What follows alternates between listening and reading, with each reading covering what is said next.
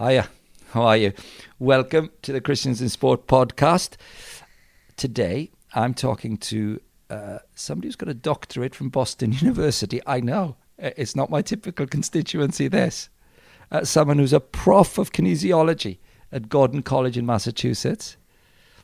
And for 13 years. So don't just think she's a brainy boffin. She is, but she's more than that. She's not just brains. This girl is a proper player. Val Gin for 13 years was head women's volleyball and softball coach at Gordon College and is a prof. So I'm on tiptoes. I'm going to do my best, but we're off. Val Gin, welcome. How you doing? Hi, Graham. Thanks for having me. Well, you're very, very welcome here to the Christians in Sport podcast. There's lots of things I'd like to talk to you about, but I am going to jump in with a novel I'm reading right now, which is why I'm so keen to have you to interview, which is When Girls Became Lions, published in 2015 with a co-author. I'd rather you tell me the narrative, and then I want to know why you wrote it.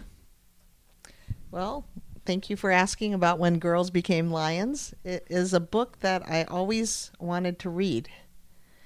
And it's about Title IX, which happened in the United States. Title IX is a law that was passed in 1972, which is an educational act that enabled girls to have the same opportunities that boys had. So anywhere in the school, whether it was the choir, the chess team, varsity athletic teams, that they were going to have equal opportunities. So up until 1972, girls did not have the opportunities that boys had, specifically to play on sport teams. So Title IX was passed in 1972. I'm a recipient of that wonderful law because then all through school I was able to play on sport teams and never thought anything about it. But the women before me really didn't have the opportunities to play. And so the book, When Girls Became Lions, is about a coach, a male coach in 1983 that led his team, the first girls team in Ohio. So it took 11 years to actually have a first soccer state tournament. And he was the head coach. And then the next chapter fast forwards to 2007 with an African-American coach coaching at the same school, but has no idea that this 1983 team ever existed. It was her goal to win the first championship. So the book unfolds with her going to a funeral of this coach. And the reason she goes is because she's the lowest person on the totem pole. Somebody has to represent the athletic department. And so the woman coach is relegated to go. And she is just shocked that there was a women's team in 1983 that already won the state championship, but there is no record of it anywhere. So the book unfolds and goes back and forth from 1983 and then 2007, and it flip-flops during those two time periods. And what she learns about the team and the players, that some of them still live in the town, it really informs and changes the way she coaches now because they were playing for different reasons. Well, When Girls Became Lions is the name of the book, and I'm flagging it up again because I would like people to read it because as I'm actually in the act of reading it now, as I said, I find it elegant and winsome, powerful, but I do want to dig deeper into that because you are a woman who has achieved substantial amounts, many awards as a sports coach, senior academic of some years standing now. Dare I ask, I mean, were these roadblocks painful for you as a wired up kid who was really sporty? I mean, how isolating was it?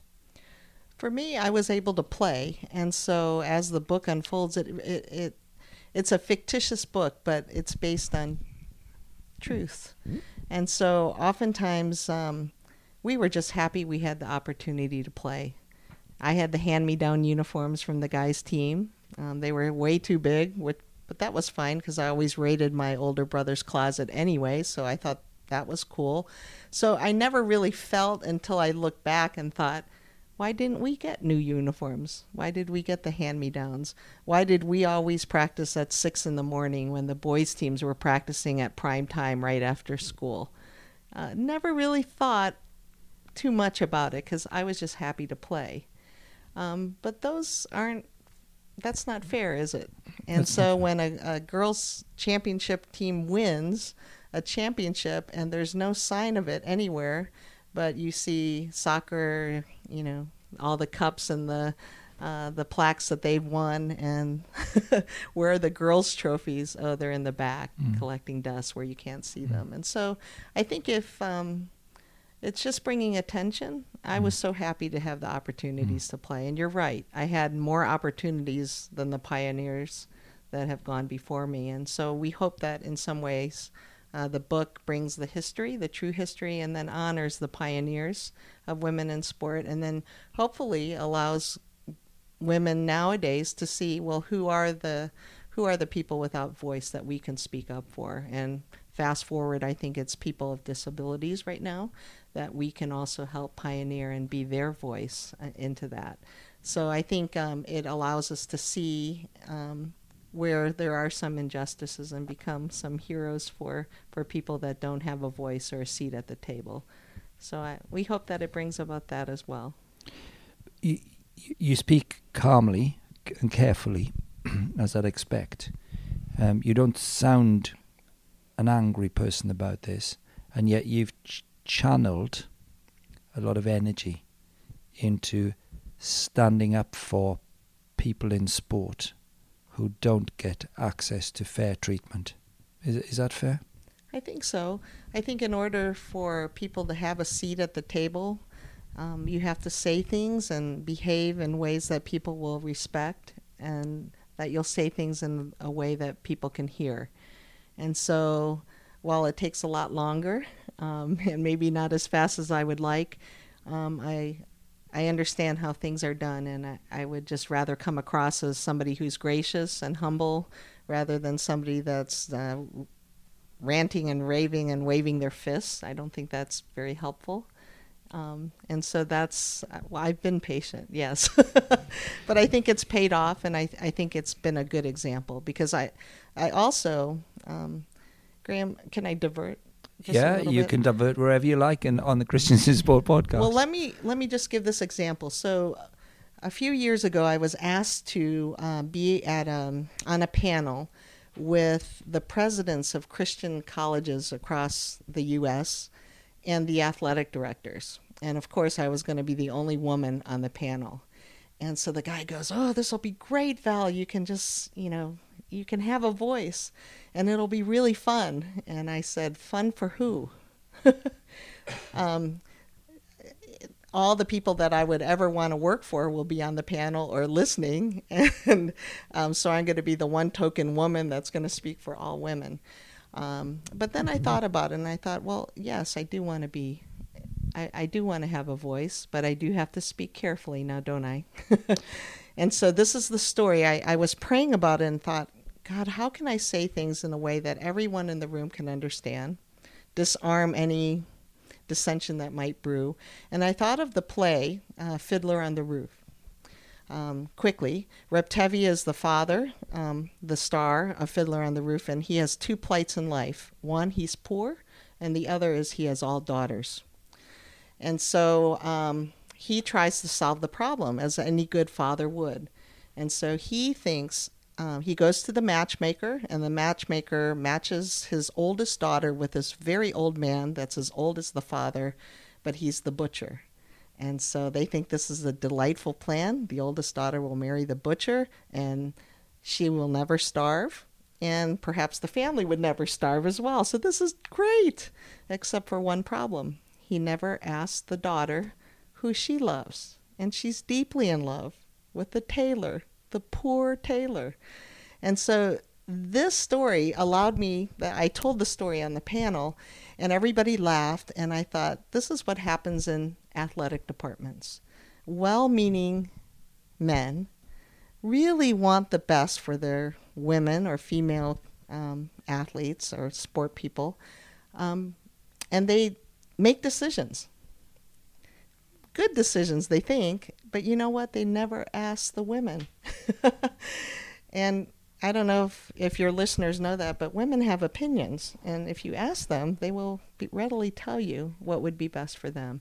And so I think this is what's happened time and time again, not only in athletic departments, but other areas, especially in the U.S., where well-meaning gentlemen make decisions on behalf of women, but they never ask the women what they need and what they want. And they usually have a plan, too, on how to solve their issues and to meet their needs. How is your Christian faith? I mean, it's almost a superfluous question, isn't it? Because it would be like asking, how has your athletic bent and ability formed you?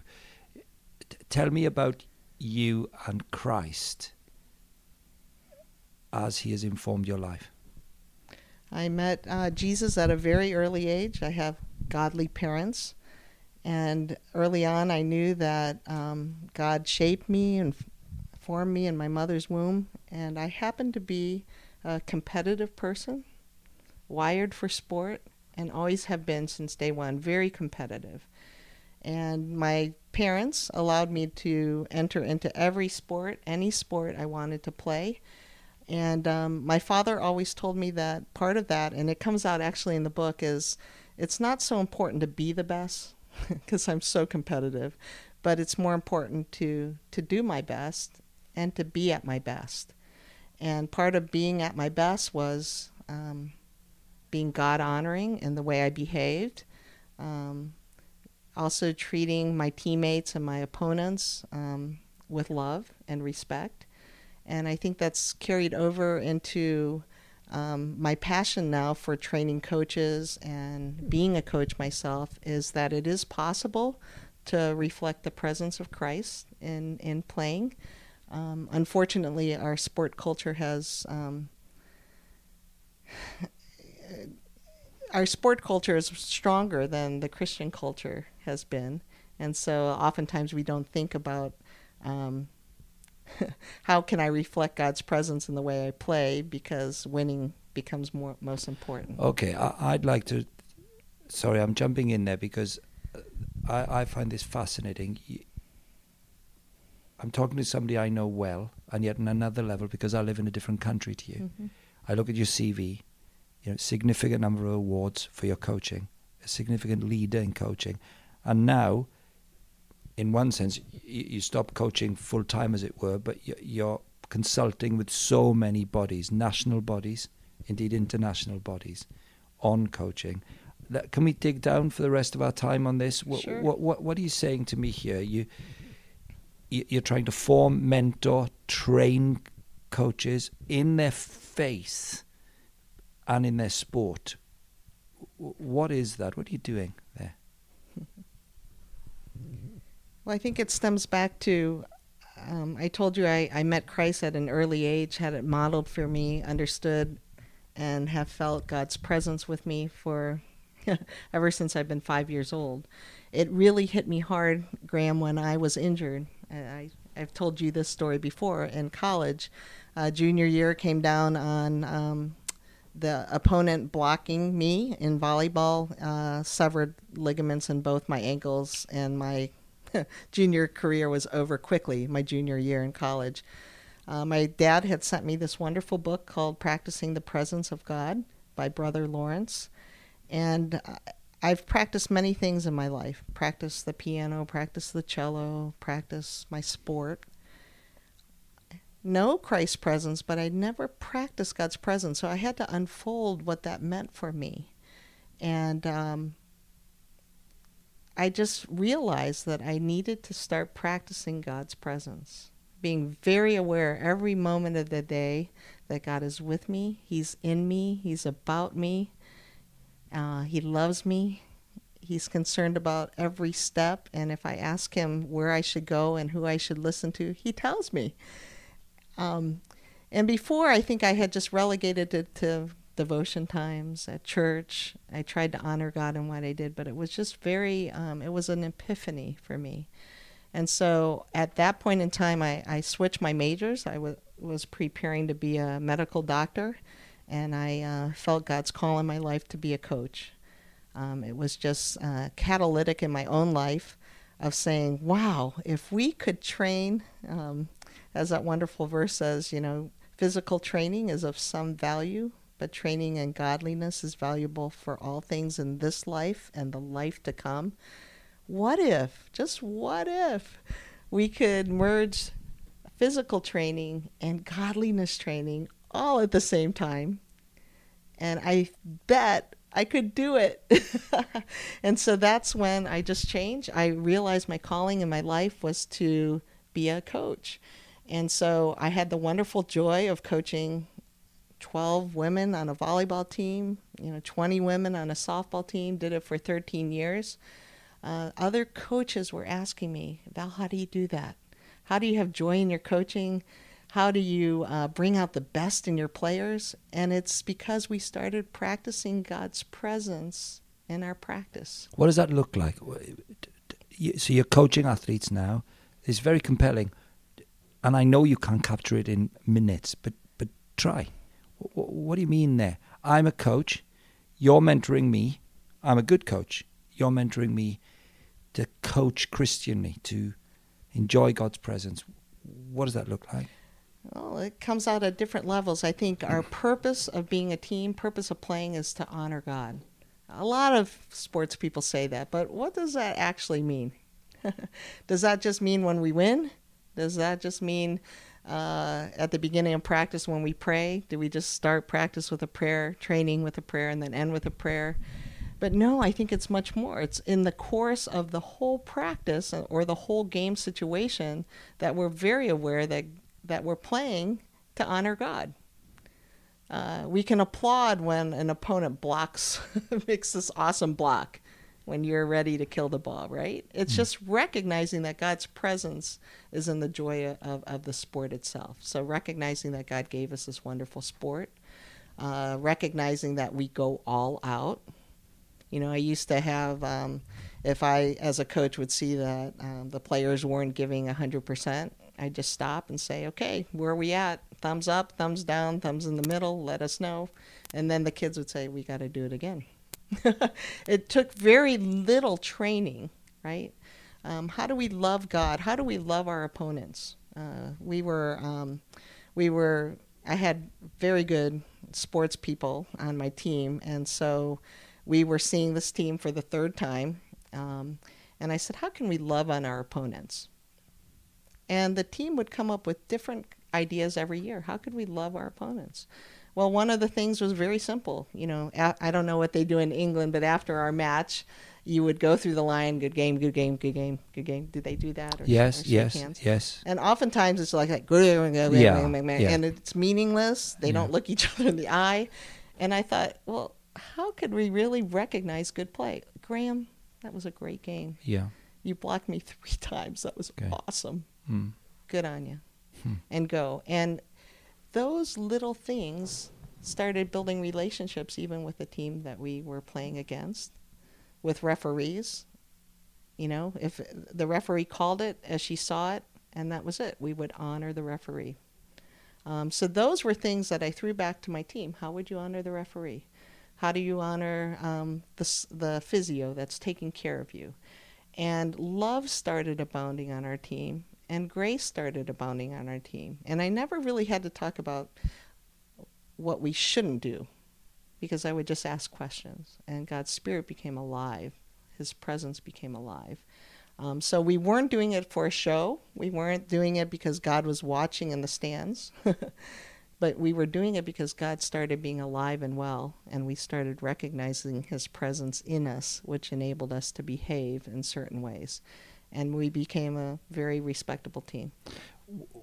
What's the situation? So you mentor people now to coach.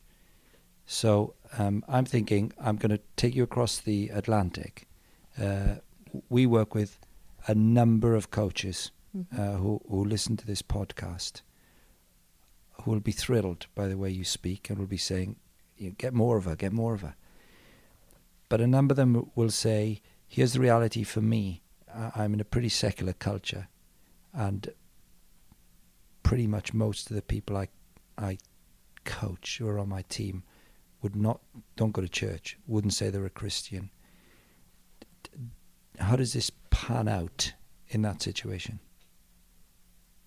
I hope very naturally, right? I hope acknowledging who the giver of your gifts and talents are, of acknowledging the opportunity that you have to play, of seeing the interaction that you have with a competitor or a teammate as a God moment, that you're the presence of Christ to your opponent on that team. You're going to play your darndest, your hardest, so that you can bring out the best in your opponent, that you can bring out your best in your teammate, that you recognize that the joy of playing is a gift, and recognizing that the joy of the Lord is your strength. But if the person on your team says, I'm not a Christian, you think you can convey that spirit? Absolutely, without even uttering a word. It's just the way I respond and the way I because of the interact. way you operate. Absolutely. My job, if you're my teammate, Graham, my job is to bring out the best in you. Right. Right. And so let's say you've taken my starting position, right? It happens a lot. And just dealing with, okay, what is it? God, I give this to you. I want to honor you by honoring the people that you've put in my life, even the person that's taken my place. And you know what? When we start trusting God with those kind of burdens and concerns and selfishness, he comes through. I deal a lot with men's teams with winning. The culture is that whatever it takes, we will do whatever it takes, because at the end of the day, it's about winning. And we're used to that, okay, Val? Right. Well, that's what we'd be used Graham, to. is it true? At the end of the day, for you, it's about winning. And deep down, it's not, because if you win and it wasn't satisfying enough times, because it wasn't done the way you wanted it to be done, there's a dissatisfaction that comes. Or you've won it because of a bad call, or you won it because you were deceitful and saying that the ball really went out on me, but I'm picking up the ball and throwing it in. And at the end of the day, it's the part of this is a training ground, right? Training for godliness. So how'd you do today? And many times we fail, right? But it's about, am I willing to look at that? Am I willing to critique it because I want to be more like him? And a lot of people don't want to go there. Graham, I've had a lot of people in my classes were talking about sport ethics, and then they'll say, Dr. Gin, just don't come to the game tonight. Just don't come to the game. Leave it. Yeah. Because I know it's convicting, and it's not me convicting them. It's the power of the Holy Spirit, and it's their choice, right? Yeah. It's their choice again. So I think the questions that you're asking me come across very, I feel like I'm, acting too godly in this, but it works. It works. No, I don't think so, because you can say that. You think I'm acting too godly. But the great thing about an interview like this is I've got so many pals who are in our network of Christians in sport in the UK, and there are people wider afield and across the world who are listening to us. There are people who are coaches who want to win. You want to win. You're a winner, but you want to do it properly. So I'd rather have a conversation about that when nobody has that conversation than pretend something else. So I would say to them, great people like that, do you trust God enough? Do you trust God enough that if you would honor him, that the winning will come? Or maybe it won't ever come. But can you say that you want the Lord to be Lord? And so that's what it comes down to. And I don't think we've had enough role models who actually do it, articulate it, and say, yes, this is absolutely the way to go. But if you were counseling somebody in business or in other areas of life, it would be so easy, right? It would be so easy to say, well, of course you wouldn't steal to get ahead, because, the consequences later on are just too much. Or the consequences that night when you lay your head on the pillow is just too grave for me to jeopardize not being right with the Lord and not honoring him with that. Val, there's something I don't quite get here. So you coached volleyball and softball, head coach at Gordon College for 13 years. It's an awful long time. you wax eloquent about the importance of coaching and the philosophy and what we're trying to do as coaches. But forgive me for this, but you're not coaching anymore. So why? I'm not coaching anymore because I'm using my time now.